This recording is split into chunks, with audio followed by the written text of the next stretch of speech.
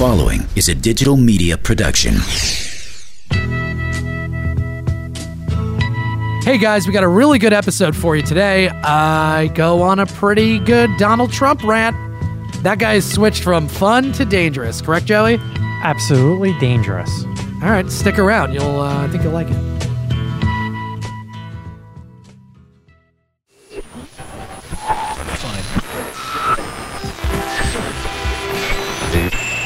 Very serious.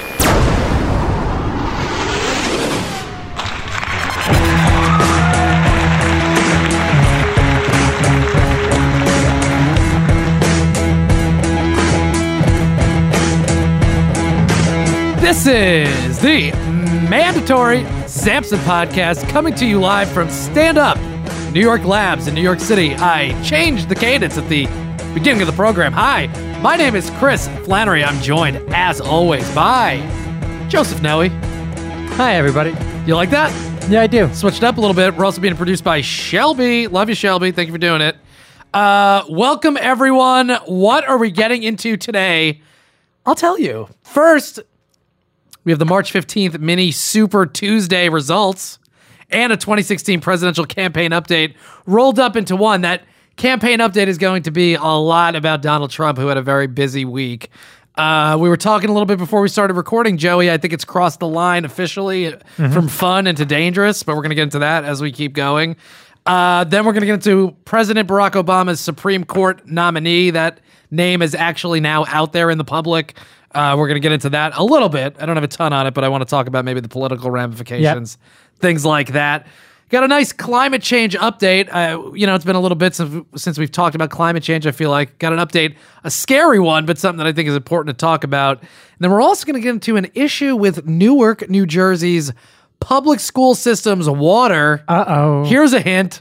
Yeah. Kind of like Flint, Michigan. We're going to get into that in a little bit. That's not funny. I'm not laughing about it. We're also going to read a few emails as we go along here, suggested to me by John Fatigate, my trusted colleague and fellow producer here at Stand Up New York Labs. He listened to the episode. He was on his way up to upstate. He was camping over the weekend. He listened to the episode and he was like, great episode. He's like, but it takes a little while sometimes to get into the main gist.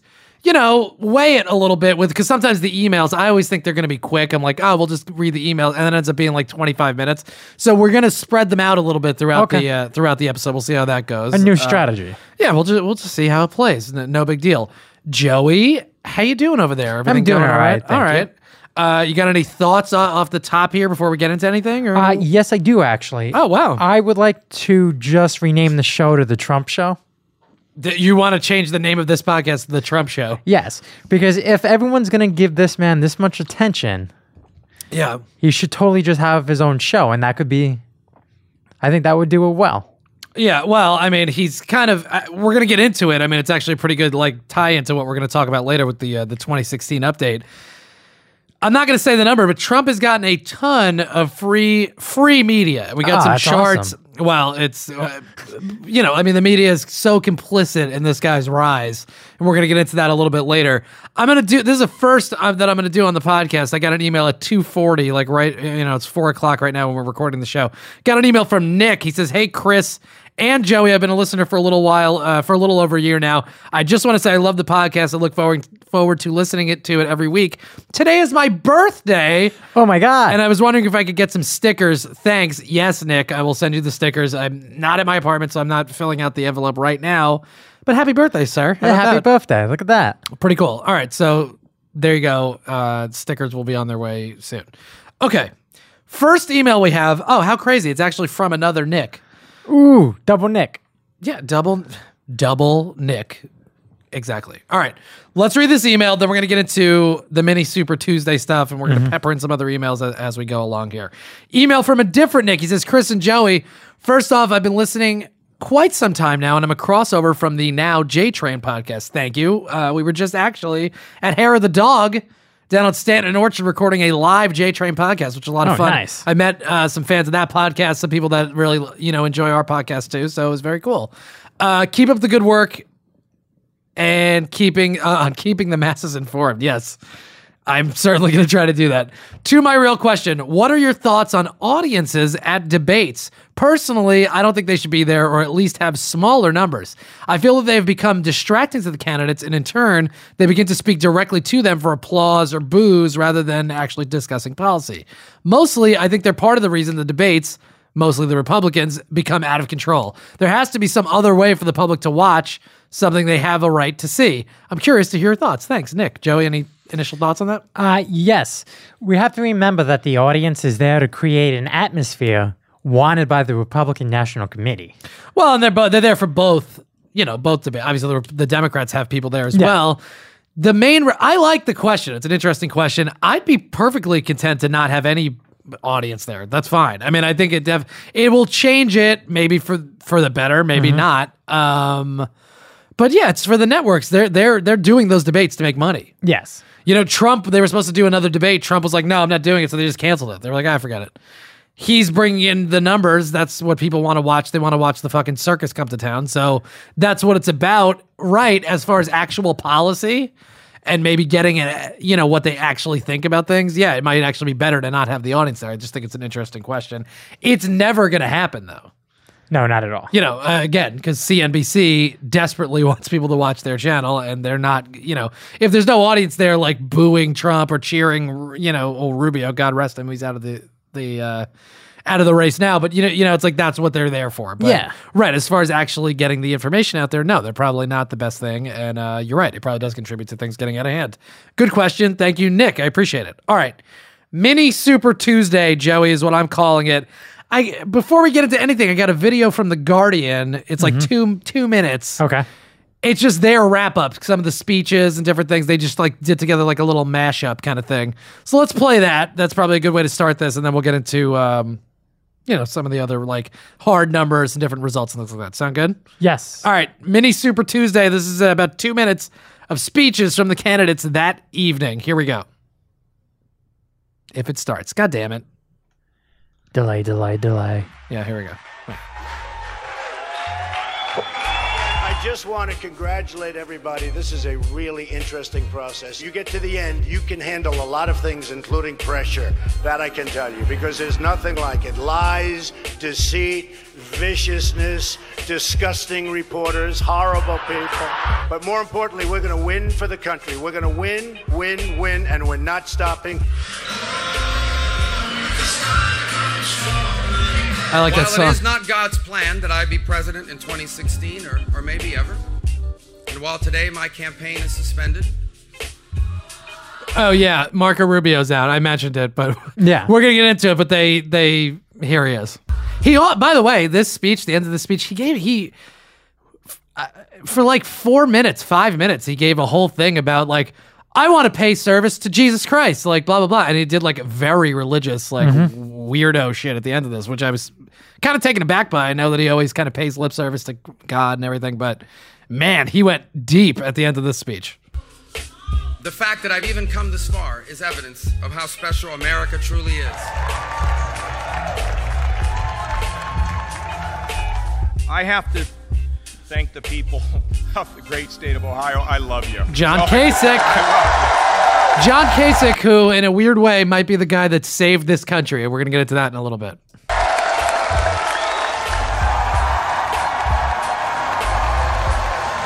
Oh, look at all the confetti. Yeah, it's a lot of confetti, sure. Here's Ted Cruz, the animal. Oh, he's hugging Carly Fiorina. Jesus, what is she doing there? She is trying to salvage a political career, and she feels that the default will be Ted Cruz, and she wants to be there, that she was part of the establishment that brought in President Cruz. Right. Well, she has been soundly rejected by every voter in every election she's ever run for. Like, nobody wants you to lead the country or be involved at all, Carly Fiorina. No one does. Ted does. Maybe, but he's not going to be there either. Meanwhile, this is like real inside baseball. Joey, we went to St. John's Academy for elementary school. Look at Cruz's tie. Doesn't it look like they're part of our uniform there? Yeah, that was for 7th and 8th grade. That's absolutely right.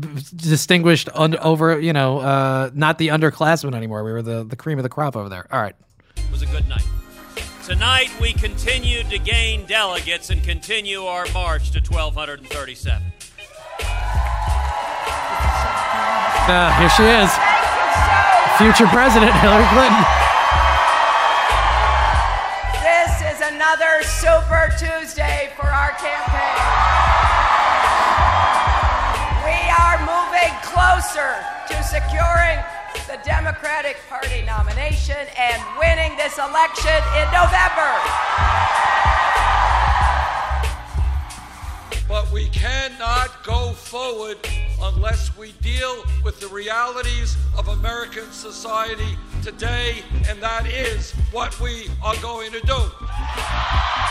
Bernie continued with his, that's what we always hear from Bernie, and rightfully so. They opted not to televise Sweet Bernie's speech there because obviously the media is now completely done with Bernie.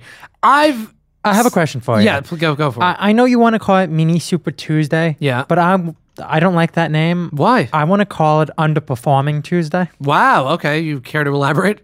For Bernie Sanders, because as we said, if he doesn't overperform, he's underperforming, and that's not his way.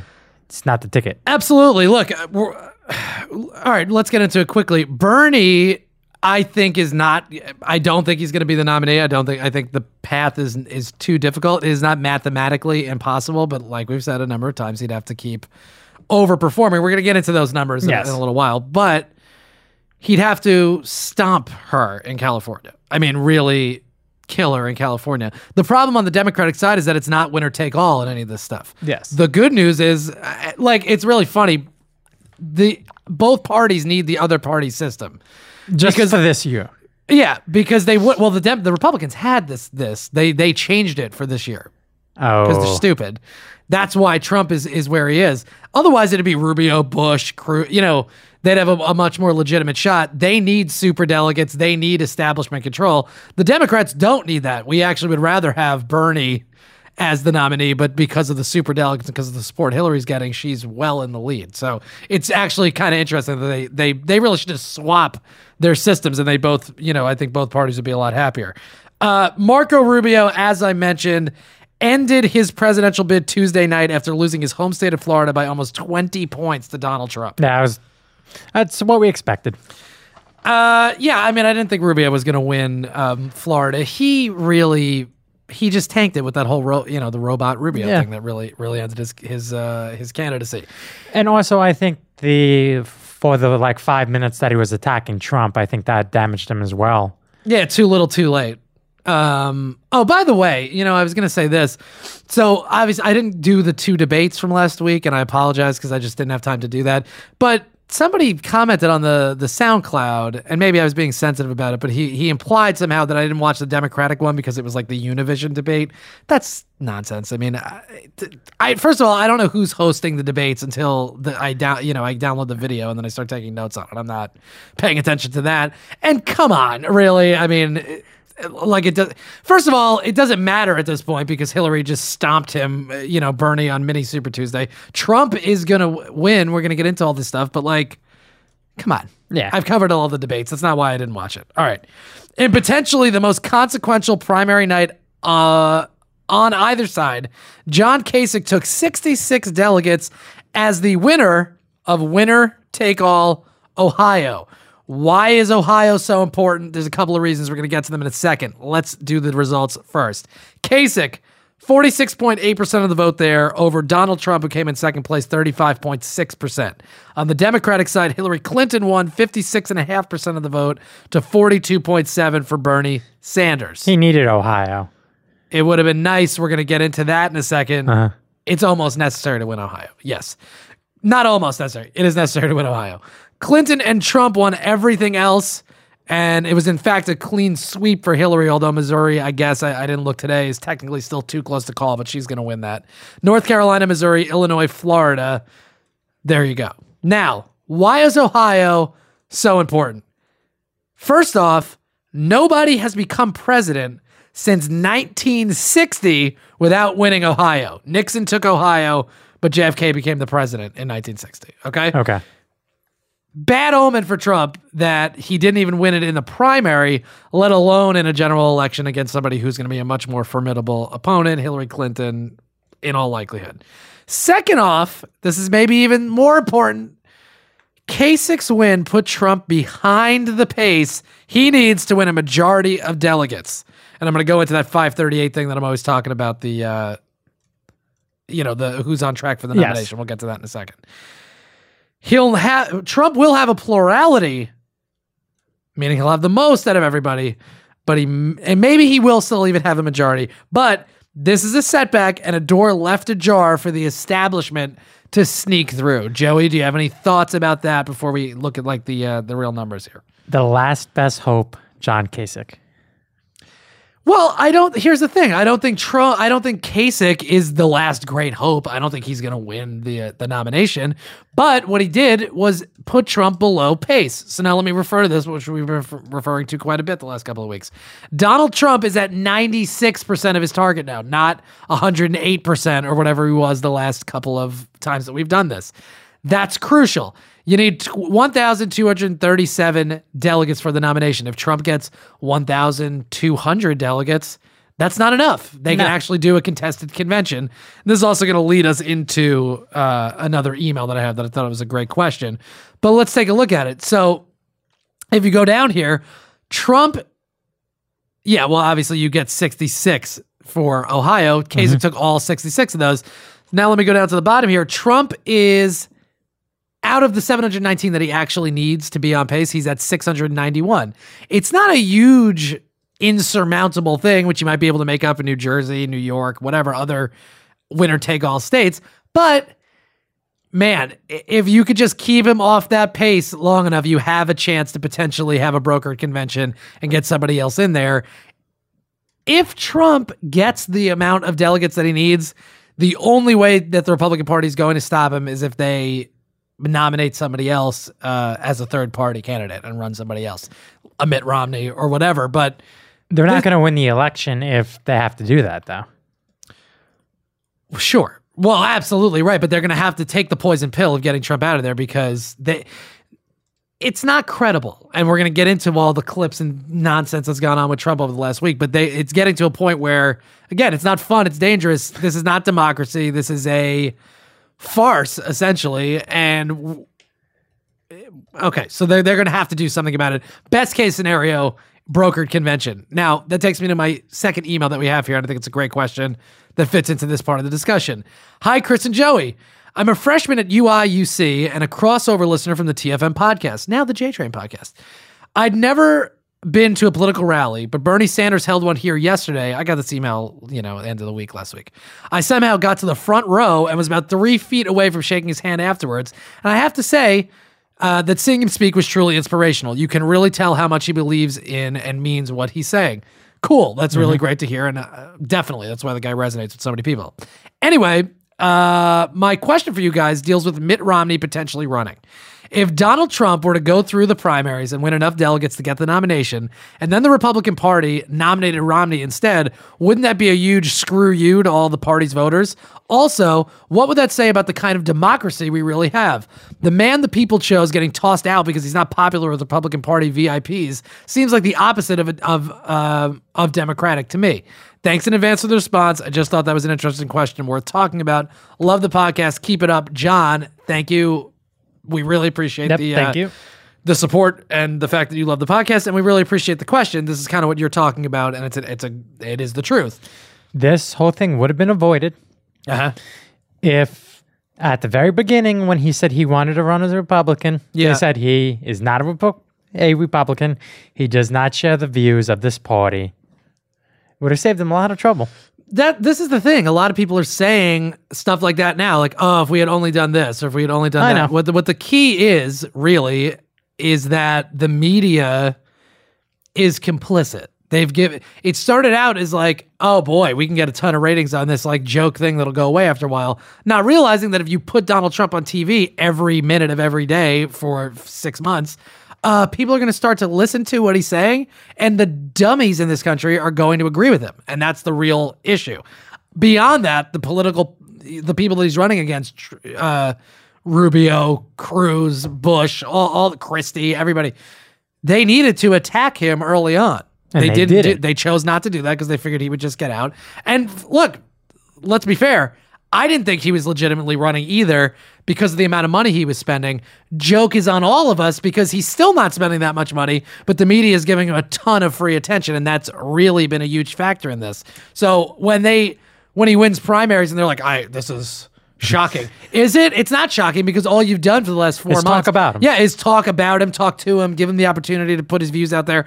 And that's a huge, huge problem and a huge issue and one of the major factors in why his message is resonating. Follow up to John's question and like we're talking about with the brokered convention and all this stuff. This is a direct quote from Donald Trump about a contested convention. I'm representing a tremendous many, many millions of people, in many cases first-time voters.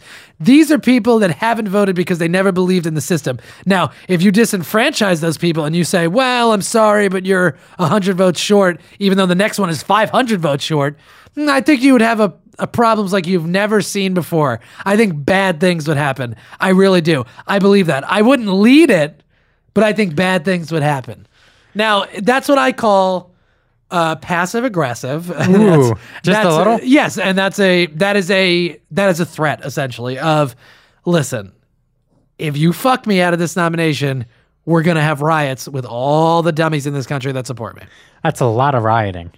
Oh, please. I mean, Joey, millions, are millions of people really going to go out and riot in the street? No, but there's probably a pretty dedicated handful of people that are going to go out there and cause problems like we've seen over the last couple of weeks at these rallies and different things.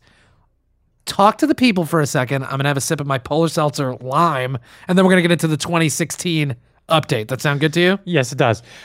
So the game we should play is who do they nominate instead of Trump? Is it Mitt Romney? Is it Paul Ryan? Is it someone that we haven't even thought about? Do you have an answer to that? Someone we haven't. Paul Ryan, Mitt Romney, definitely. I mean, Romney, I think, is who you got to go with. I'll be honest with you. When I was growing up, every year, Hulk Hogan said he was going to run for president. Oh, my God. Are you? So I think they really should go with him. I mean, if you think Bernie doesn't have black support, I don't think Trump is going to get it now. That was another thing in the comments where I guess I said he probably said the N-word. Apparently, there's a clear tape of him saying the N-word for sure. So, okay, yeah. I don't think so. I don't think that's going to happen. And he's got his own problems, Hogan, with the trial. Yeah, with the Gawker thing. All right. Let's get into this 2016 update. Again, it's mostly about Trump.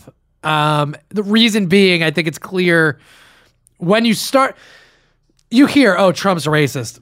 Or he's saying these things and his rallies are violence and stuff like that. But when you start actually, like when I was piecing together the podcast and you start putting in a row all the stuff that's gone down in just a week, and you start listening to some of the clips and the things, like, again, fun, dangerous. That is where this is veered into.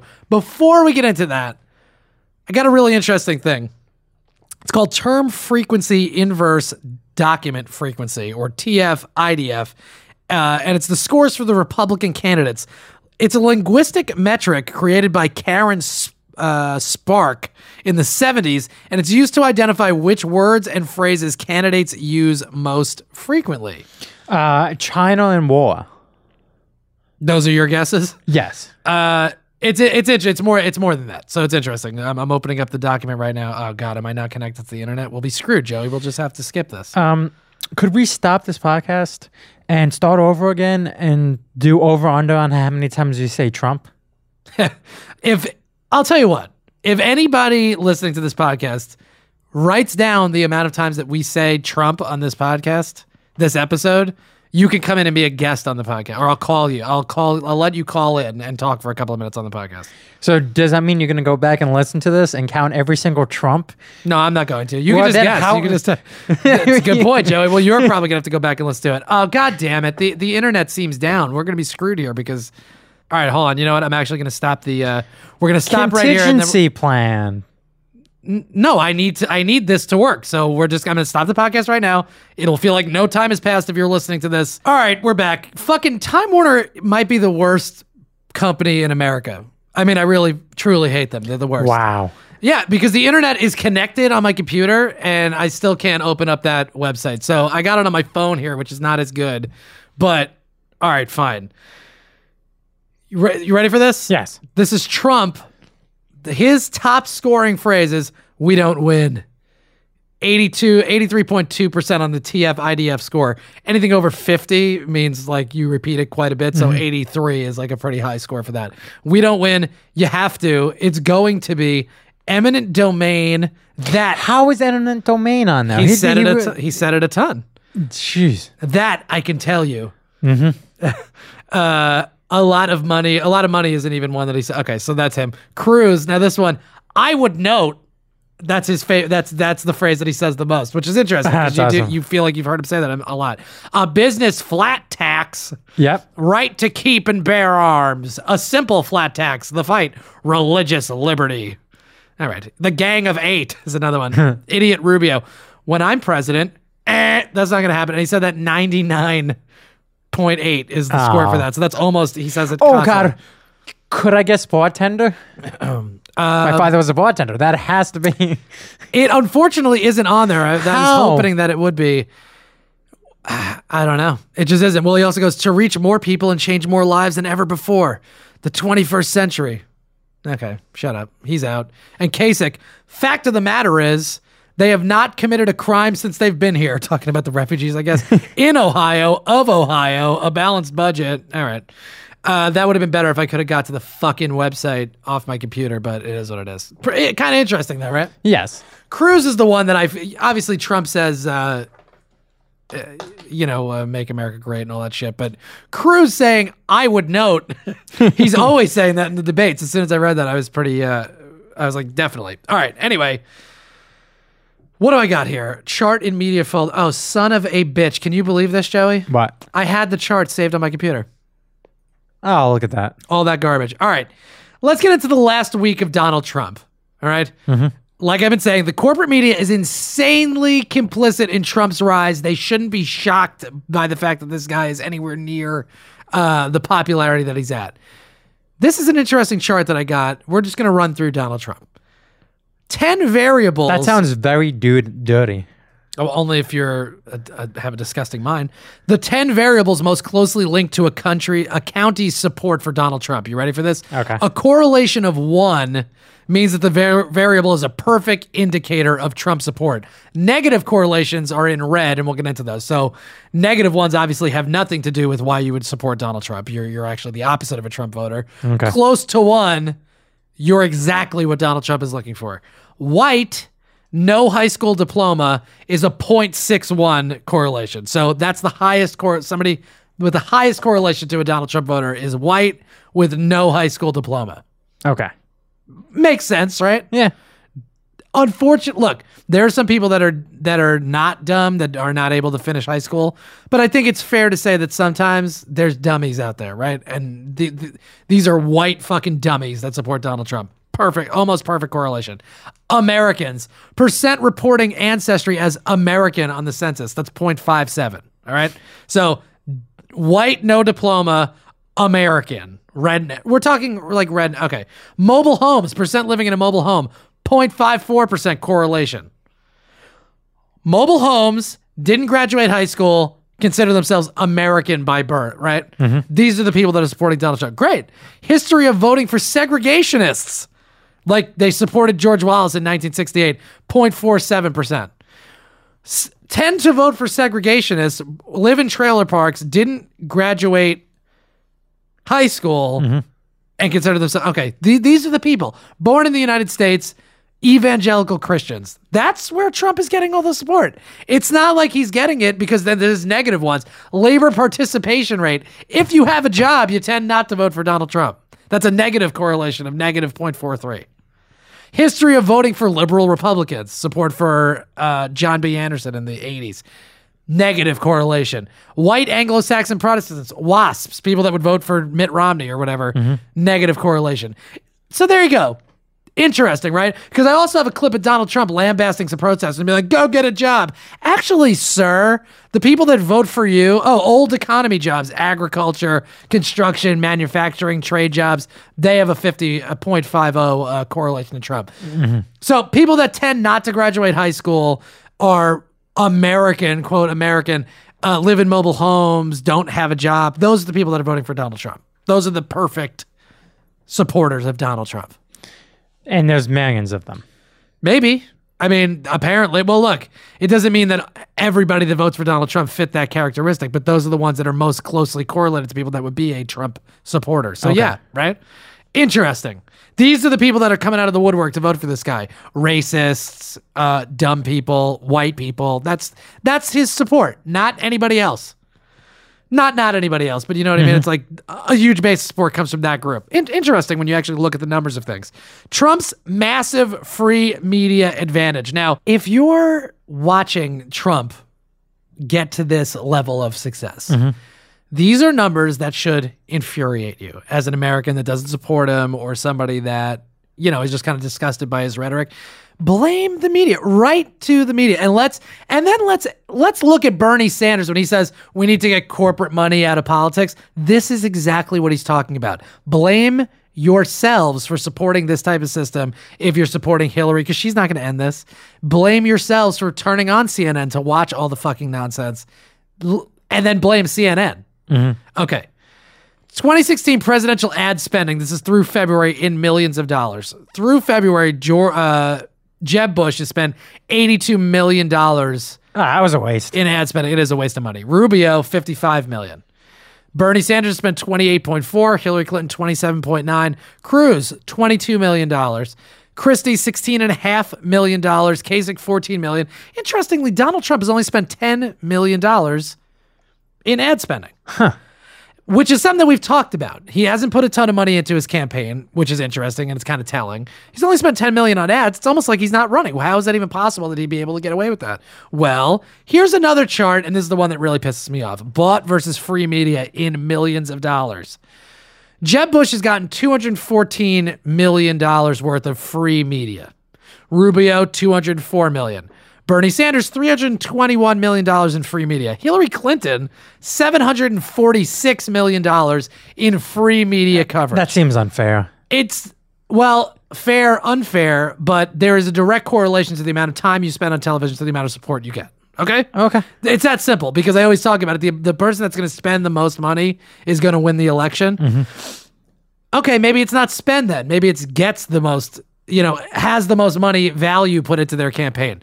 Cruz, $313 million of free advertising. Christie, $90 million. Kasich, $38 million. Donald Trump, what is this? $1.898 billion worth of free media has been given to Donald Trump. 1.8 billion, it's almost 1.9, let's say $1.9 billion of free media for Donald Trump. So two bills. Almost $2 billion. Hillary Clinton, $746 million. Total, Hillary Clinton has like $760 million worth of media attention. I don't think... Trump has $2 billion. The rate that this is progressing, I don't think Hillary Clinton can spend enough money to have the media coverage that he's going to get for free. Ding, ding, ding. That's going to become the issue, and that's why you're absolutely right. Hillary's going to raise like billions of dollars to run this campaign. But if Trump is just going to get billions of dollars of free ads, he literally doesn't even have to spend any money of his own. That's why he's only spent $10 billion on the ads. But the other thing is... That's very scary. That's a bad situation we're getting into. But what I'm thinking is when we do this, and it is down to them too, if it is going to be them too, you're going to say Hillary Clinton in the same breath as Donald. So maybe it might not be that. Maybe we'll have to see when behind. it gets. Yeah, maybe we'll have to see when it gets to a general election. But don't you think that the circus being in town for the next year is going to? The networks are going to love that. They're just going to cover Trump as much as possible. Yeah, it's a scary thing because everything that I support about Bernie Sanders, the fact that he wants to take corporate money out of politics and all this stuff, is precisely what is leading to this problem right here. The fact that Donald Trump might actually be elected president because the corporate media doesn't care about democracy but cares about stuffing their coffers full of cash, that's the exact problem. And we might actually have the reality show fucking president, Donald Trump. Another thought that I had, and this is just something, but let's finish this up and then I'll give you this thought. Remind me about the reality show thing. Monthly earned media in millions. All right. And this is by the New York Times. All right. This is not like some bullshit that's just out there. Trump has earned monthly media in over $400 million, steadily increasing between October. Looks like October, he was just below, say he was at $180 million monthly, and that's pretty much in line with everybody else, Clinton, Cruz, Sanders, and then you drop off a little bit, Rubio, Kasich's getting basically nothing, but starting in October, continuing through February, Trump skyrocketed. He went from about $180 million to just about $300 million in December, January, and he's up around $400 million now in February, keeps going up. That's a huge, monthly earned media, over $400 million, it's a huge problem. Huge problem. And how fucking dare the media even go? They're shocked by his rise. You gave him the networks. You just let him have it. Yeah. So people just see him all day. And the dumb fucking trailer park people who haven't graduated high school, they're like, good point. Yeah, fuck China. Fuck those Mexicans. Like, we've created a monster here. The reality show point, and we're going to get into more about Trump here because this is really like, it started out as like, he's kind of funny, and he is funny. Oh, he's hilarious. Some of the stuff he says is funny. Most of the stuff he says is wrong and dangerous and not the type of thing that we want in the White House. It just isn't something that we can actually have in the White House. He might kill us all.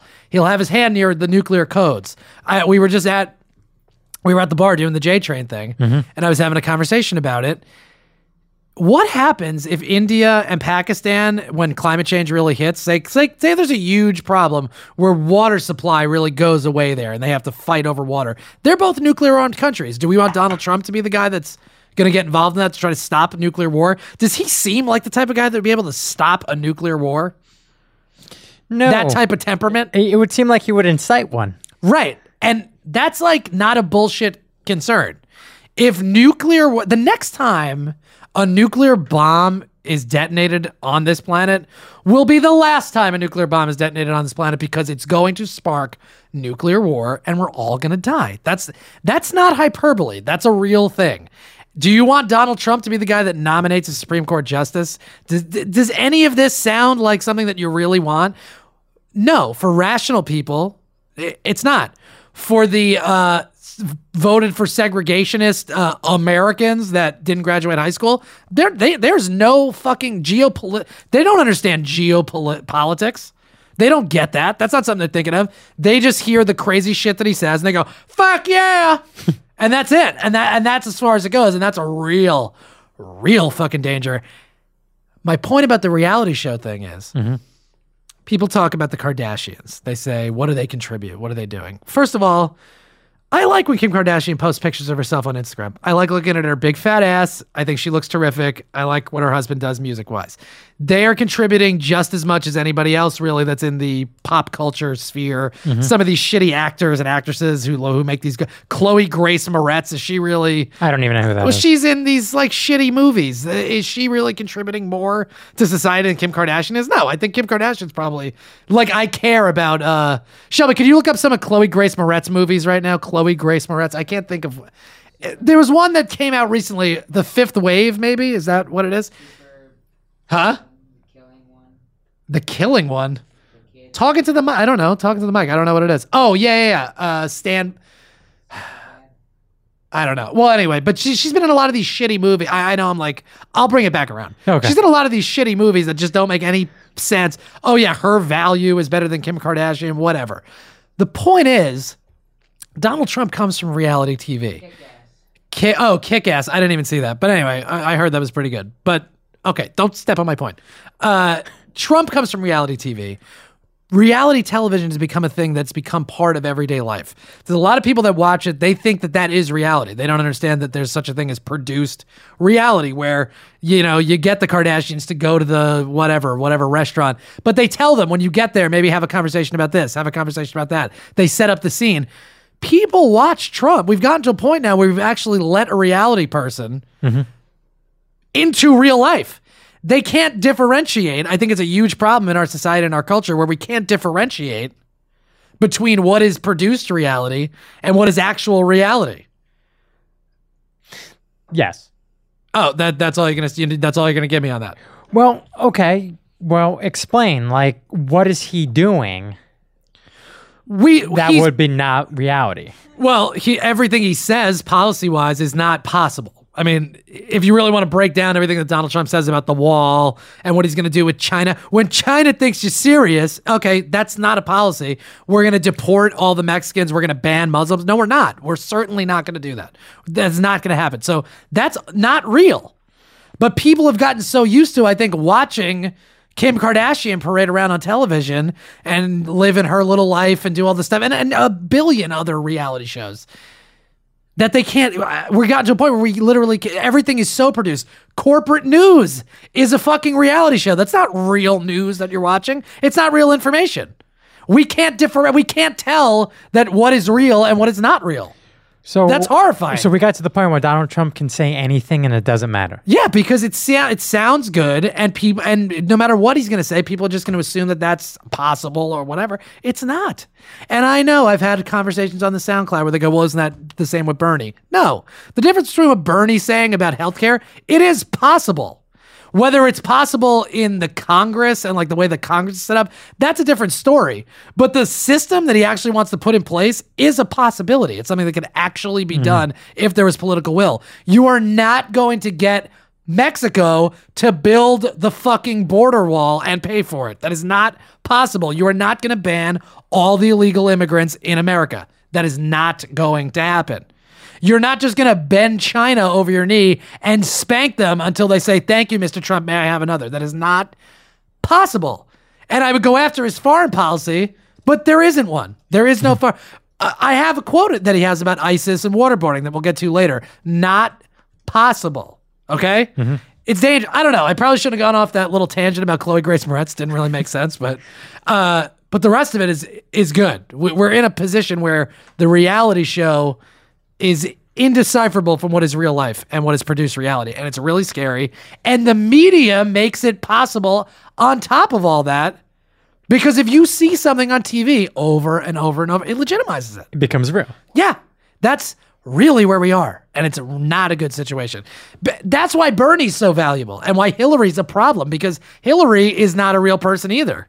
You see her on TV and she's hugging people and doing all this bullshit and talking about, oh, we need more love. Please. Does Hillary Clinton really believe? She's right. We do need more love in the world, but she's not that candidate. That's ridiculous. When you listen to her stupid answer where she's praying and all this crap, Bernie's answer is a real answer. That's a real answer. He's a real person. Bad news, kids. You can't tell the difference between who's a real person and who's not. That's America, and that's a real scary proposition.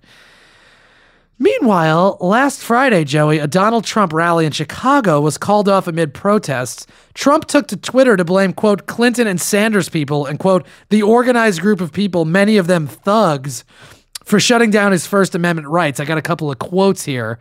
Trump said on the decision to cancel the rally, and this is what I'm talking about. This is stuff where he just says stuff that is a lie, but the way it's covered, people just run with it. They think that that's a real thing. After speaking with law enforcement, I just thought it would be a wise thing for us to postpone this rally. John Escalante, Chicago Police interim superintendent on the canceled rally. The Chicago Police Department had no role. Trump says, I spoke to the police and decided to cancel it. John Escalante of the Chicago Police Department says, we had no role. In fact, I can tell you we did assure the Trump campaign that we had more than adequate resources outside the UIC pavilion and that we guaranteed that we could provide safe access and exit for Mr. Trump.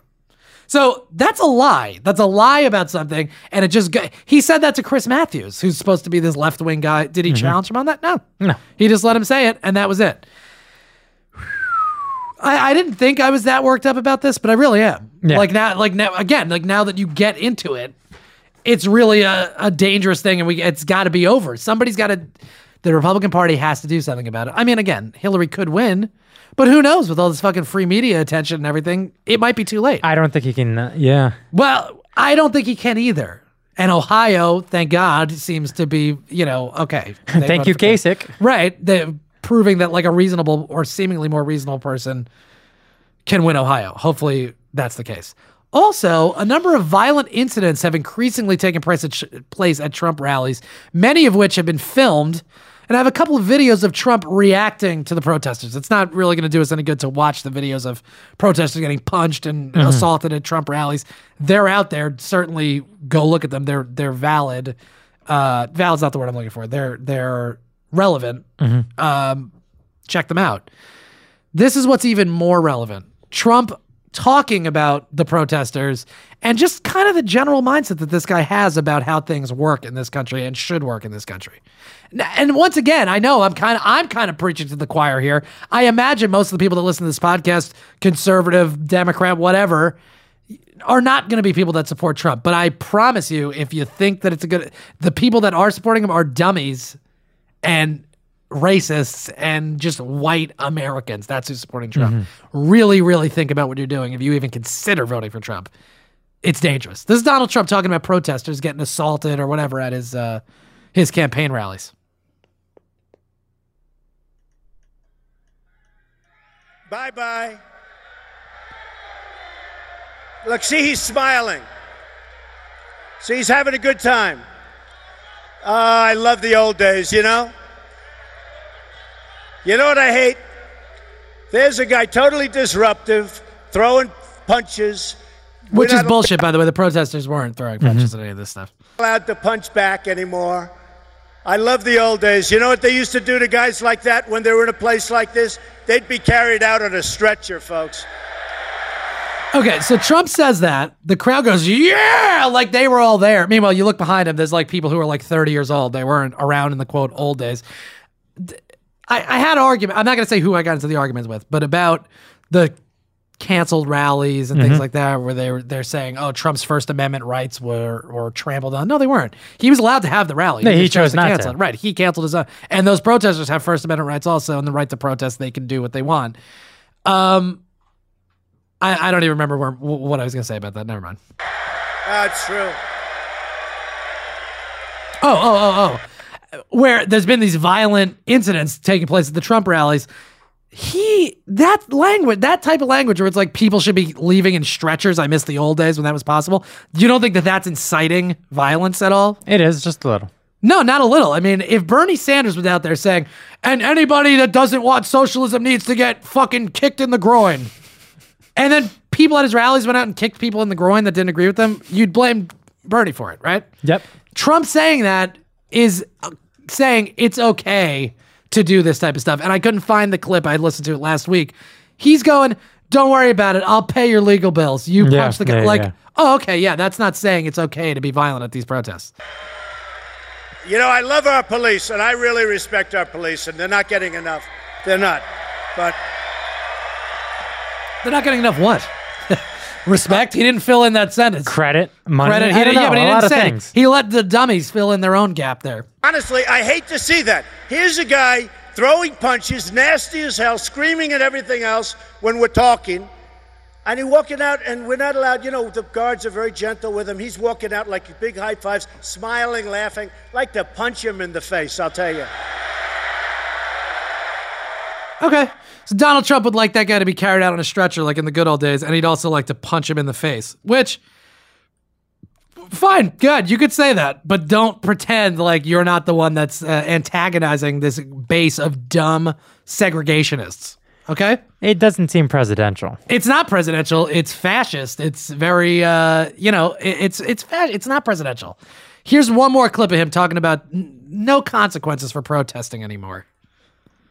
Yeah, get him out of here. Get him out.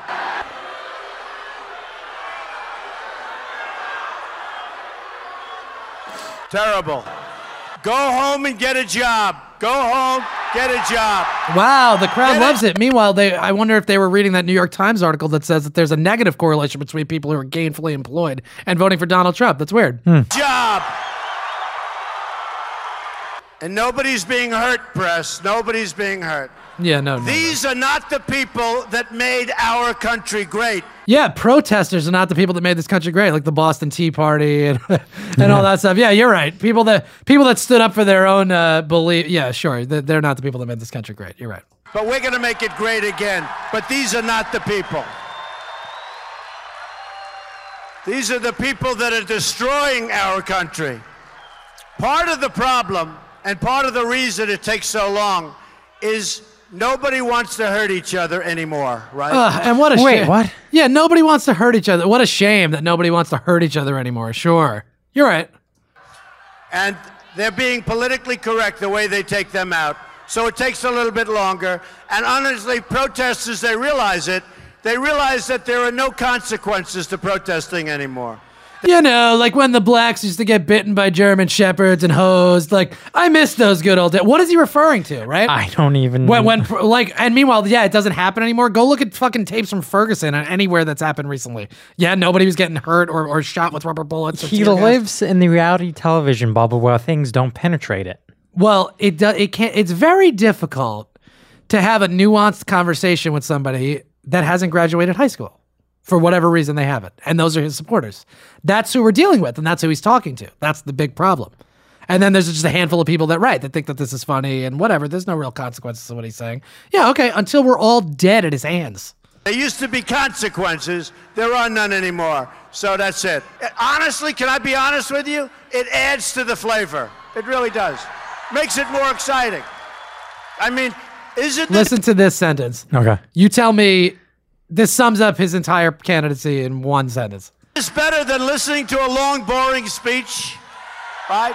You can hear that from the other candidates. They don't say anything anyway. Isn't watching protesters get kicked out of my thing and whatever, isn't that just better than listening to me talk about actual policies? Yeah, it totally is. Why do you want to hear a speech? What are we doing? It's fun. Let's talk about punching protesters and getting them carried out on stretchers. Good. Because he has no policy. Correct. That's correct. And that needs to be... If the media is going to cover Donald Trump, they need to cover him fucking seriously. And they're not covering him seriously.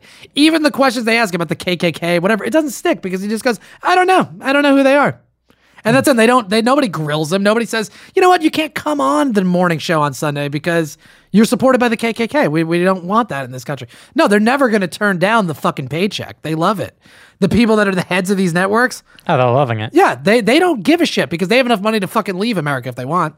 Finally, 3 conservative movement leaders, Bill Witterman, Bob Fisher, and Eric Erickson, have today, as we're doing this podcast, convened a meeting with other GOP operatives to determine what to do about Trump, including the possibility of a third-party candidate they could back.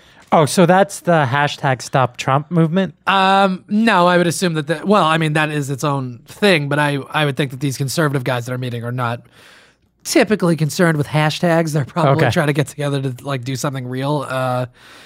But we'll see. I mean, there are people, and this is the thing. Or Never Trump, maybe hashtag Never Trump. I don't know. Hashtag let's not all die at his hands. MSP. No, I mean, I think there's people within the conservative movement that are genuinely upset about this guy being involved. It doesn't mean that I agree with all their positions either, but there's at least a certain percentage of the Republican Party that is repulsed by this, even though it is a bit of their own creation coupled with the media and, all this stuff. He's a Frankenstein monster of bad ideas. Like, that's really what it is. He's gone running amok.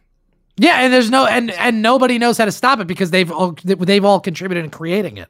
So to really look in the mirror is very difficult for people on the right side of the aisle as far as this is concerned, and it's becoming increasingly more difficult to stop it because they've created a system where it's like, yeah, it's okay to put profits above democracy and all this stuff, and now now you're in that position, and that's why this guy is feeding off the system. The only way to beat him would be not to cover him at all. Absolutely, but that ship has sailed. Right. That's exactly right. I think we said that very early on when this happened. Don't cover him. If he's going to be saying crazy shit, and the only reason you're putting him on TV is because of the ratings and not really because of anything that he's contributing to the political conversation, then yeah, he shouldn't be on television. But good luck arguing with the corporations that run this country that we should put democracy over money. That's never going to happen. All right. Any little wrap up thought about that, Joey, or we're ready to move on to the next thing here? I think we've said Trump enough. This is Sherrod Small. And Kurt Metzger. Of the Race Wars Podcast. Check out our podcast. To hear the very first interracial friends in history. Right. That's right. That's right. We're the first. We are. The first real interracial friends talking about race openly and without fear. And there ain't nothing like it anywhere. That's You're right. cheating yourself if you're not listening. You can find new and archived episodes of Race Wars on iTunes, Stitcher, SoundCloud, and TuneIn. Yeah. So check it out. All right, Joey, let's get into a couple more stories. We'll move away from the Donald Trump stuff and away from the 2016 update. Obviously, this is a story that we're going to keep covering, and there's going to be more, maybe a little more outrage and a little more clearly laid out why this needs to end from this podcast and hopefully from other people in the world. We'll see what happens. Big news, President Obama made his Supreme Court nominee choice, and I have a video of him introducing that person. It's like a minute and a half. Let's just listen to the president introducing his nominee. After completing this exhaustive process, I've made my decision. I've selected a nominee who is widely recognized not only as one of America's sharpest legal minds, but someone who brings to his work a spirit of decency, modesty, integrity, even-handedness, and excellence. These qualities and his long commitment to public service have earned him the respect and admiration of leaders from both sides of the aisle. He will ultimately bring that same character to bear on the Supreme Court, an institution in which he is uniquely prepared to serve immediately. Today I am nominating Chief Judge Merrick Brian Garland to join the Supreme Court. It is tempting to make this confirmation process simply an extension of our divided politics. I'm going to guess that they're going to keep doing that. Yeah. The squabbling that's going on in the news every day. But to go down that path would be wrong. It would be a betrayal of our best traditions. I simply ask Republicans in the Senate to give him a fair hearing. I don't think so. And then an up or down vote. If you don't, then it will not only be an abdication of the Senate's constitutional duty, it will indicate a process for nominating and confirming judges that is beyond repair. As my parents taught me, by both words and deeds. What's the deal with his voice, Joey? Is he sick or something? No, it's just how he sounds. A life of public service is as much a gift to the person who serves as it is to those he is serving. And for me, there could be no higher public service than serving as a member of the United States Supreme Court. All right, so there you go. So that's Merrick Garland is his name. Considered a moderate, not a moderate, but like, you know, a pretty reasonable guy, not somebody who's like super left, super right. So we'll see. I mean, you know, more is going to come out about him as time goes on, but that's something that we want to just put out there. And that's pretty big news. I have a quote from Mitch McConnell. He says, the next justice could fundamentally alter the direction of the Supreme Court and have a profound impact in our country. Right. Of course. And that's why we want Donald Trump to pick him. Yeah, right. So, of course, the American people should have a say in their courts, in the court's direction. They did. They voted for Obama twice. That's their say. Then a justice died on his watch, so he gets to pick one, you fucking turtle. The Senate will appropriately revisit the matter when it considers the qualifications of the nominee. The next president nominates whoever that might be. Go fuck yourself. So, Obama's got an uphill climb with this. I don't think it's going to be, easy to get anybody confirmed here. I think Obama made his point. He picked somebody, he nominated them, and now he just waits to see them not have the hearing, and that's going to hurt a lot of the Republicans that are up for re-election. Potentially, right. Yeah, you're right. I mean, well, look, Obama did what he's supposed to do. He nominated somebody. Yes. Now, I haven't done a ton of research into Merrick Garland. I'm going to wait till, a little more stuff comes out about him. I'll obviously be keeping my eye on articles written about him. Well, I don't know. I don't know much about his history, so we'll just have to see as that comes out.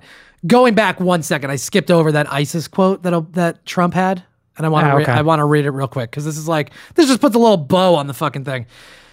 Donald Trump, the U.S. should, quote, stop playing by the rules. We're talking about waterboarding like it's the worst thing in the world. I think we have to increase the law. First of all, this sentence is just mental. And it might be the type of sentence that as somebody that's graduated high school or like reads or pays attention at all, you'd hear it and you'd go, what the fuck does that even mean? He says, I think we have to increase the laws because the laws are not working. What does that mean, increase the laws? I think what he means to say is, I don't know. No, don't. You don't have to defend him. Yeah, Okay. It's fine. The ISIS people chop off the heads, and then they go back to their homes and they talk, and they hear we're talking about waterboarding like it's the worst thing in the world, and they've just drowned 100 people and chopped off 50 heads. They must think we are a little bit on the weak side. We are playing by rules, but they have no rules. That's a child sentence. That's like what a child would say. Mm-hmm. Then he's asked if, quote, playing by the rules was what, quote, separates us from the savages. Trump responds by saying, no, I don't think so. We have to beat the savages. We have to play the game the way they're playing the game. You're not going to win if we're soft. You're not going to win if we're soft, and they have no rules. Now, I want to stay within the laws. I want to do all of that, but I think we have to increase the laws because the laws are not working. What the fuck does any of that mean? It essentially means, listen, I'm going to do whatever I want, violating international law. We're going to torture people, things that don't work. We're going to do them because it sounds good. And for the children that are listening to me that want to vote for me, that sounds like something that's actual policy, but it's not. It's a dangerous time in American history. And we're going to see where it goes, Joey. I think there's this kind of idea that we will just survive, that like humans, time goes on. Yeah, well, the idea, because we're going to get into it in a second. We just did the Obama Supreme Court thing. I'm going to get into this climate change update. It's a perfect segue into it. There's this idea, I think, that people have that we're just going to survive, that humans are just going to keep existing, that no matter what happens, everything's going to be fine. That's not the case. We could actually get washed away or blown up or whatever. Like, it matters who's actually running the country to an extent. And I think if you put Donald Trump in there, you think he's going to stop climate change? Do you think that, I mean, we don't have to go through the whole litany of shit, but like, things can go wrong. Yes. Well, that's not guaranteed that we're just going to survive. According to data, how do you say it? Data. According to data released by NASA on Monday, February was 1.35 degrees Celsius or 34.43 degrees Fahrenheit warmer than the average temperature for the month between 1951 and 1980. Way warmer. Mm-hmm. The previous record increase over average was set in January of this year, 1.15 degrees Celsius, higher than the average for all previous Januaries, like in that time period. Okay, so 1.15 degrees Celsius. This was 1.35 degrees Celsius. Nice. Huge increase from month to month over the average. That's really, really scary. 2 degrees Celsius is the globally agreed breaking point. If global temperature averages go above 2 degrees Celsius, we are fucked. I got a quote here. Jeff Masters and Bob Henson from Wonderground.com. That's Underground.com. NASA dropped a bombshell of a climate report. February dispensed with the 1-month-old record by a full 0.21 degrees Celsius, an extraordinary margin to beat a monthly world temperature record by. This result is a true shocker, and yet another reminder of the incessant long-term rise in global temperature resulting from human-produced greenhouse gases. We are now hurtling at a frightening pace toward the globally agreed maximum of 2 degrees Celsius warming over pre-industrial levels. Look at the words these people are using. Hurtling, frightening, shocker, bombshell. Wake up, America. We're hurtling towards a problem. Okay. All right. You got any thoughts on that? I think there's been enough coverage about climate change that it is a real thing. Absolutely not. I completely disagree with you. Okay. Because at a certain point, it's how much have you heard? business. How much have you heard? Let me riddle me this. Donald Trump's gotten about I just heard what you said. Bookmark it. We're going to come back to that. Donald Trump has gotten $2 billion. $2 billion worth of free media. How many times have you heard him talk about climate change? None. Never. I mean, never. I don't think so. Probably literally never. Doesn't come up in Republican debates. unless they're criticizing it as something that's like a left-wing bullshit. Like, it never comes up. That is not covered at all. We're too busy watching a hairpiece run around pretending to be the president. That's what we're focusing on. What did you say? Go ahead, about business. It hurts business. What hurts business? Climate change. No, climate change is caused by business. Oh. If we want to survive on the planet, unfortunately, some of those oil companies are just going to have to like cut their profits a little bit. That's just how it's going to work, or not exist, because they're trick question, pop quiz. If we're not here, if nobody's on the planet, how's Exxon going to make money? It won't have to worry about it. Yeah, because we're all going to be fucking dead. That's going to be the real problem.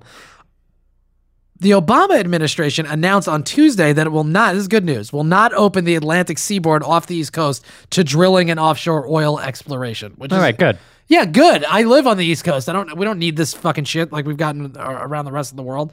Sally Jewell, which is a pretty cool name, who's the Interior Secretary. She said, "We heard from many corners that now is not the time to offer oil and gas leasing off the Atlantic coast. When you factor in conflicts with national defense, economic activities such as fishing and tourism, and opposition from many local communities, it simply doesn't make sense to move forward with any lease sales in the coming 5 years." So there's a 5-year moratorium on drilling offshore the East Coast. Jack Gerard, the American Petroleum Institute president, I think maybe Joey's working for him, says the decision appeases extremists who seek to stop oil and natural gas production, which would increase the cost of energy for American consumers and close the door for years to creating new jobs, new investments, and boosting energy security. This is not how you harness America's economic and diplomatic potential. By the way, how fucking expensive is gas right now? Not very expensive. It's pretty low. Oh, okay, but this is hurting that. The thing we're not doing already is going to hurt us by continuing to not do it, even though oil prices have dropped substantially. And yes, I understand that natural gas factors in, but come on, what do you want to do?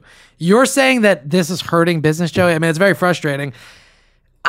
Climate is not being covered the way it should be covered. Like, because it should be an everyday conversation that we're having. Like, by the way, we're all going to die. This is real. Stop pretending it's not real. It's not acceptable.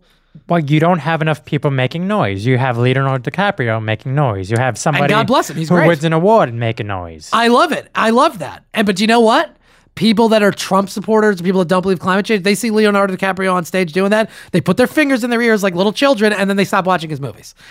Like, good for Leonardo DiCaprio. You know why Leonardo DiCaprio has time, believes that this is a real thing, and it like has time to because he's an actor, so he does that for a while, and then he probably reads and talks to people, and he has enough money to like travel around and learn and understand that this is a real thing. Pinheads. Oh God, I used the very judgmental. I used the Bill O'Reilly term. I apologize for that. Pinheads that sit in their fucking mobile homes, not reading, don't understand that, and that's the orthodoxy that the Republican Party's decided to embrace. Hence, again, why Donald Trump is you're right. It's not nice. I shouldn't be using derogatory terms. You're right. But at a certain point, are we really going to take our advice from people or want our presidents elected by the least educated people in the country? They get their say, but they are contributing way more than they should be contributing. It's a huge problem. Yes. Right? I mean, period. And we're seeing it over and over and over again. And that's why Bernie wants to give everyone college. Well, sure. Yes, absolutely. Look, everything we see here as a problem, everything that we're seeing develop, everything we keep talking about, this corporate rule over this country. Well, look, we can either have a clean planet or a rich Exxon. What do you want? Fucking capital, like that's the argument they're making. It's like, oh, no. We need to have a clean planet that's not going to destroy us. And they're like, nope, anti-capitalist piece of shit. Corporate media that keeps putting Trump on TV over and over and over again. Right. These are things that Bernie is totally opposed. Totally opposed. And that's why he's not going to win. And that's really, really frustrating. All right, let's move on from that. This is interesting. We got this one more quick thing that we'll close with, which is a story that we're going to have to stay on top of. It's something that I want to mention. And then we're going to close with an email, which is an interesting, again, we're trying to spread them out. So that's maybe a fun way to end. French state of emergency protests On Saturday, thousands of French citizens gathered in Paris to protest France's continued implementation of state of emergency laws, which have been in place since November 13th, following the Paris attacks. The powers were extended in February because, quote, the threat of terrorist violence remained very high. Sounds like an excuse. Sounds like an excuse. Sounds like something that we heard after a little thing called 9/11, Yes. And none of those powers have been stripped away. The government continues to be able to have surveillance powers and warrantless wiretaps and all this crap.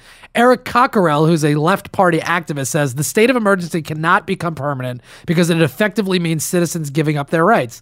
Correct. Yes. That's what we did in this country. We pretend like we didn't, but we definitely did. And this is something we talked about right after Paris. This is part of our conversation.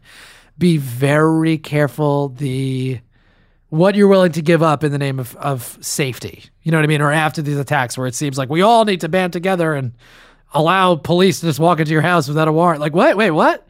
But we do it because we're scared, right? And fear is a great motivator or facilitator of government interference in your life and taking away rights. Yasser Lawati, who's part of the Collective Against Islamophobia, says there have been only 4 inquiries since November directly linking people with terrorism, meaning this is a permanent state of emergency and a permanent coup. I mean, I bring it up because, again, we were trying to draw these parallels to what happens.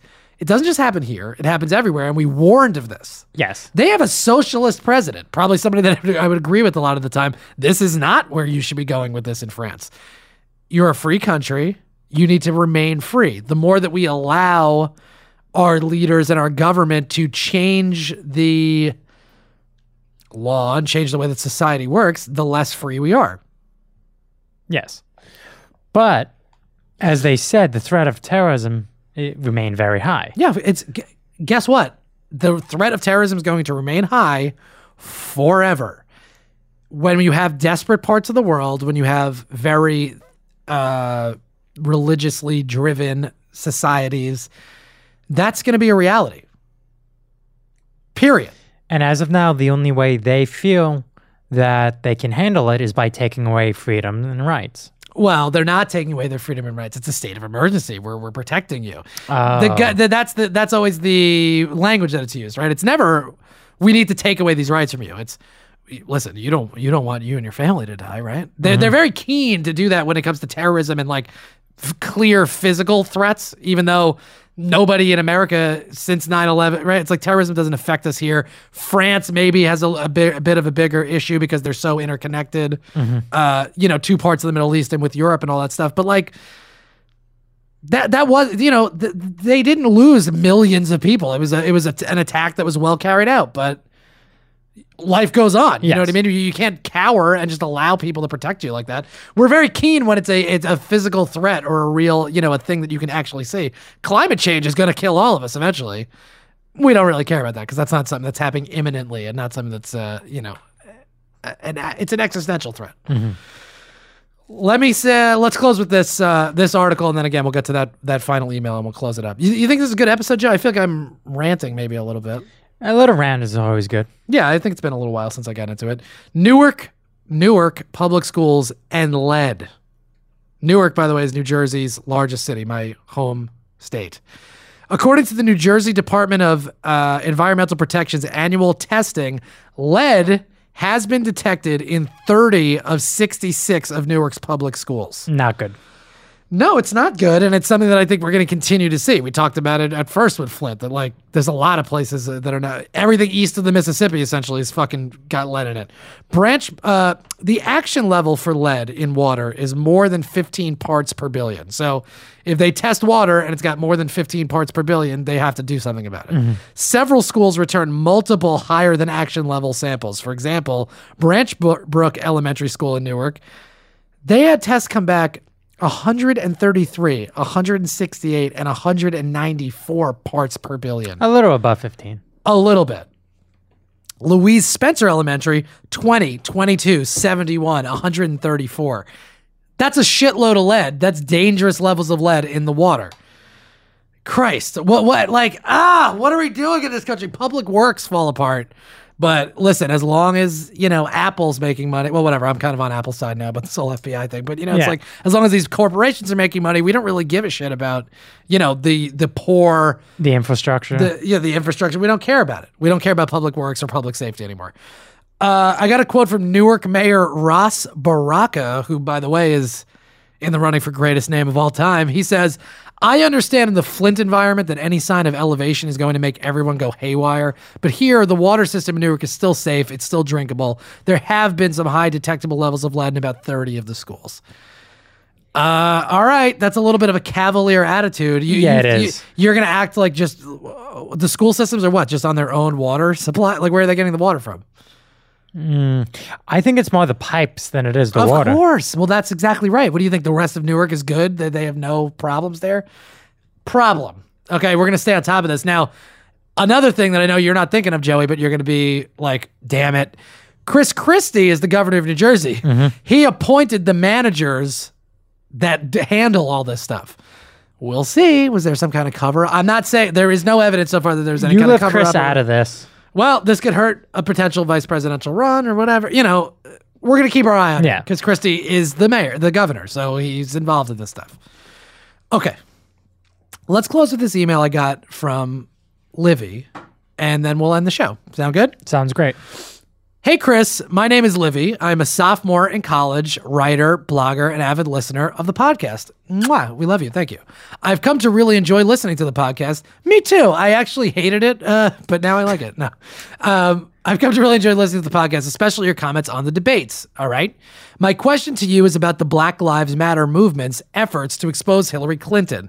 Many of my friends who are supporters of Bernie Sanders have been sharing videos on Facebook and Twitter of some members of the BLM movement showing up at her events with signs that have quotes on them that she said in the past. There have also been members of the Black Lives Matter who have occupied Bernie Sanders events as well, but they seem to be much more direct with their tactics at Hillary Clinton's events.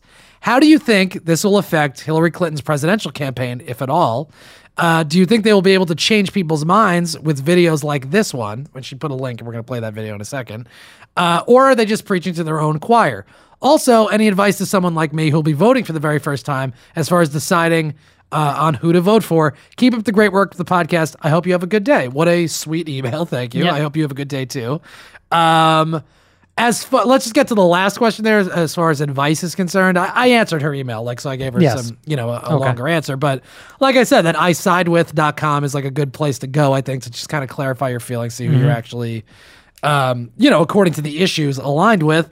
And then because I've gotten some questions about me saying I'm going to vote for the Green Party. I'm not going to vote for Hillary, even though Trump might be the nominee.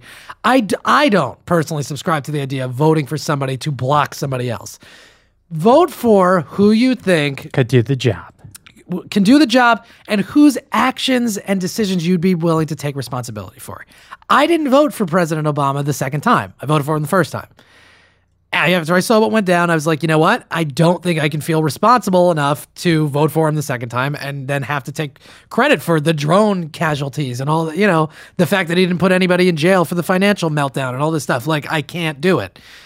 You can. I'm not saying that you can't, but just me personally, that's my advice. Like, vote for who you're willing to take responsibility for. If Bernie Sanders became president and then decided to put everybody that has blue eyes in jail, I guess I'm going to have to take responsibility for that. You know what I mean? But I wouldn't be willing to do it for Hillary or Bernie or anybody else that's running. That's why I'd end up voting for Jill Stein, even though she wouldn't become president. I agree with her more than I agree with the other candidates running. So that's really what it is. If you feel like taking responsibility for that person, go for it. Now, to the Black Lives Matter questions, I answered Livy's email, and I'll say it on the podcast here. A lot of the criminal justice reform stuff and police reform things that have, that Hillary Clinton and Bernie Sanders have talked about, not really on the Republican side, but a lot of that has come from Campaign Zero, which is the Black Lives Matter kind of prescription for how to fix that system. So, yes, I think they've had that type of impact on the, the conversation and the campaign, which is good. Now, as far as these protests are going, they're targeting Hillary more than they're targeting Bernie, but obviously Hillary's enjoying much larger support from the black community, which is where I would assume the Black Lives Matter people would resonate most, right? So, yeah, they might kind of just be preaching to the choir there. Because you would think that people from Black Lives Matter would support Bernie more than they would support Hillary, and that you would also think that people from the black community would support Bernie too. But they don't. Not the way. It's just not how it's working out. So to me, it seems like, Black Lives Matter is kind of preaching to the choir. Now, I want to, as far as that's concerned, as far as like protesting Hillary, the police reform stuff is good, and I think they're doing a good job. And even if they aren't moving the needle too much, do it. Go protest. That's what you should be doing. Have someplace to go with it, which I think is good about Campaign Zero. Okay. And because also you build momentum too by doing it. Well, that's what Bernie's doing. I mean, I've had these conversations with people on Snapchat where it's like, look, I'm glad that you guys are involved in the political sphere now. Bernie might not win, but he's at least pushing an entire generation of first-time voters or people that are starting to get into the process to see that, socialism isn't a dirty word. Yeah, it's okay to do stuff like Europe does it. It's okay to give stuff to citizens of this country. It's good. He's pushing the narrative, and that's what you're talking about too. Let's play this. This is like a 1-minute clip. I never saw this clip, but this is what Livy sent.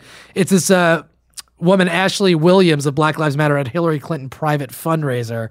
We can just analyze the video quick, and then we'll get out of here, but this is just an interesting video. I think she handled herself well, the protester, and I think Hillary, you see a little bit of nastiness from Hillary, and I think also to the question of they preaching to the choir, is this helping at all? You hear the people that are at the fundraiser, their reaction to this protester, and it's not good. It's not a good reaction. So that probably answers the question. A Black Lives Matter activist, Ashley Williams, challenged Hillary Clinton's record on race on Wednesday during a private fundraising, essentially about the super predators comment that Hillary Clinton made in 1996. Okay. So now what you're looking at here, it's like a really nice house, obviously. It's like this whole foyer with like marble and shit. Hillary's there talking obviously to an audience, and this woman stands up with a sign that says, "We have to bring them to heel. #which Hillary," and it's talking about quotes that Hillary Clinton has said, and then she interrupts Hillary, I think as politely as you can as a protester. Reform and all the like. So I think now Hillary's standing. Meanwhile, this girl's standing there. Hillary's standing behind her, and she's like, knows she's there, and she's gonna have to address her in a second. A very, I think we've got somebody saying here, we have to bring them apologize for mass incarceration. Okay, we'll talk about it. I'm not a super predator, Hillary Clinton. Okay, fine, we'll talk about it. You apologize to black people for mass incarceration? Well, can I talk, and then maybe you can listen to what I say? Okay, fine. Thank you very much. Okay, so thoughts on that at first, Joey? I mean, it's only a couple seconds left there. Should have let her speak. Yeah, just let her talk. Right, Hillary's got, if you'll let me speak, you're holding a microphone. You are holding a microphone, and there's a room full of people willing to throw cash into your pocket. So why don't you just let this kid say what she's got to say and then address it maybe, but she's not going to address the super predator thing, which is a gross thing to say about any essentially the super predator thing is like, yeah, people are broken and we're never going to fix them. It's impossible. They're too fucked up. Great. Yeah, that sounds like love, right? There's a lot of this was before the love came out, I'm pretty sure. Yeah, who knows? She's wearing her fucking kimono outfit that she's been wearing the whole campaign. So issues in this campaign. The very first speech that I gave back in April was about criminal justice reform and about predators. You're being rude. That's not appropriate. Oh, the people in the back. You're being rude. That's not appropriate. Yeah, okay. It's not appropriate. Why is it not appropriate? Why? Oh, that's just something you're going to sweep under the rug. You don't care about the fact that she did that, or like that was a position she held. She shouldn't have to answer for that. I think the protesters doing well. Yes. Like that's the whole point, to put issues out there that aren't being covered and aren't being talked about. But if it's not resonating with people that are at a Hillary Clinton fundraiser, it's not resonating. Yeah. This is not appropriate. That's rude. Yeah, you want to hear the facts, you just want to talk. I know that you called black youth super predators in 1994. Please explain your record. See, like, I mean, she's saying it very clear. Like, please explain your record. Like, why did you call people like me super predator? Like, what is that about? And Hillary's like, you want to hear the facts? Yeah, shut up. You owe black people an apology. Well, excuse us. That's an inappropriate. If you will give me a chance to talk, I'll approach your side. You know what? Nobody's ever asked me before. You're the first person to ask me, and I'm happy to address it, but you are the first person to ask me here. Yeah, nobody's asked her about the super predators. No one? No, not once. No, never since 1996 it's ever come up. Nope, not once. Okay, back to the issues. The issues that... Yeah, oh, thank you. Yeah, back to the... Yeah, that's not an issue. Okay, all right. The group of people that are supporting you rapidly... why should we talk about that? You know, that you refer to people from the black community as super predators. All right. Anyway, any thoughts about that email? I mean, Livy, thank you for writing in. We appreciate it. Anybody that, feel free, mandatorysaps@gmail.com. It is pretty much preaching to the choir, though. Yeah, well, sure, because again, if you're not going to resonate at a Hillary Clinton fundraiser like that, like people that would theoretically support Black Lives Matter or certainly criminal justice reform or whatever, at least pay lip service to being appalled by the idea of super predators, then yeah, who are you appealing to? I'd rather, for the Black Lives Matter thing, I think they're doing well. I think they're getting certain ideas out there and I think it's good. And even if they weren't, please continue to protest. That's your right to do that. Go to Republican rallies. Go show up at a TED. It's too late again now. It's probably at this point, and really, you're probably risking your life if you go to a Trump one. But that's where you need it to be, and that's where you should be as well. You can be at both, but you should be addressing it with people that are really not going to support your cause. Well, this did get a lot of media attention when it did happen. What? Through social media, the super predator thing, and then the hashtag which Hillary caught on for a while. Yeah, but again, in the $2 billion Donald Trump media blitz, I don't think that was being covered that much, right? All right, that's what we got for this week. You feel good about it? Yep. I feel good about the episode. I don't feel good about the country right now. I'm disappointed about Bernie. Oh, we didn't even get into the who's on track for the nomination with the Democrats. Again, Bernie's got to overperform. He's not doing it yet, and we'll see. There are mathematical scenarios where he can still win, but we'll just have to see what happens. I'm not hopeful about it, but I'd love to see it happen, and that's about it. All right. Listen, everybody, thank you so much for listening to the podcast, for all the feedback, for all the support, the emails, the tweets, the snaps. We love it, and we really appreciate it. You can go on iTunes. You can rate and subscribe to the podcast on there. Go to soundcloud.com/mandatory Samson. You can leave a comment under the, on the episode, and I respond to all those. Joey slacked, I think, the last couple of weeks. Yes, I did. I'm sorry. He's going to get on there, and he'll answer the comments. YouTube.com/mandatory Samson. You can watch the show stream live every Thursday at 4 p.m., or you can watch full episode videos, which I try to get up as soon as possible. Sometimes it's not possible. Email us, mandatorysamson@gmail.com. You can also get in touch with us on Twitter and Snapchat, Mansamp and Joey from Jersey, respectively. You can figure out who's who by just simply going to those accounts. And that's it. We love you guys, and we will talk to you next week.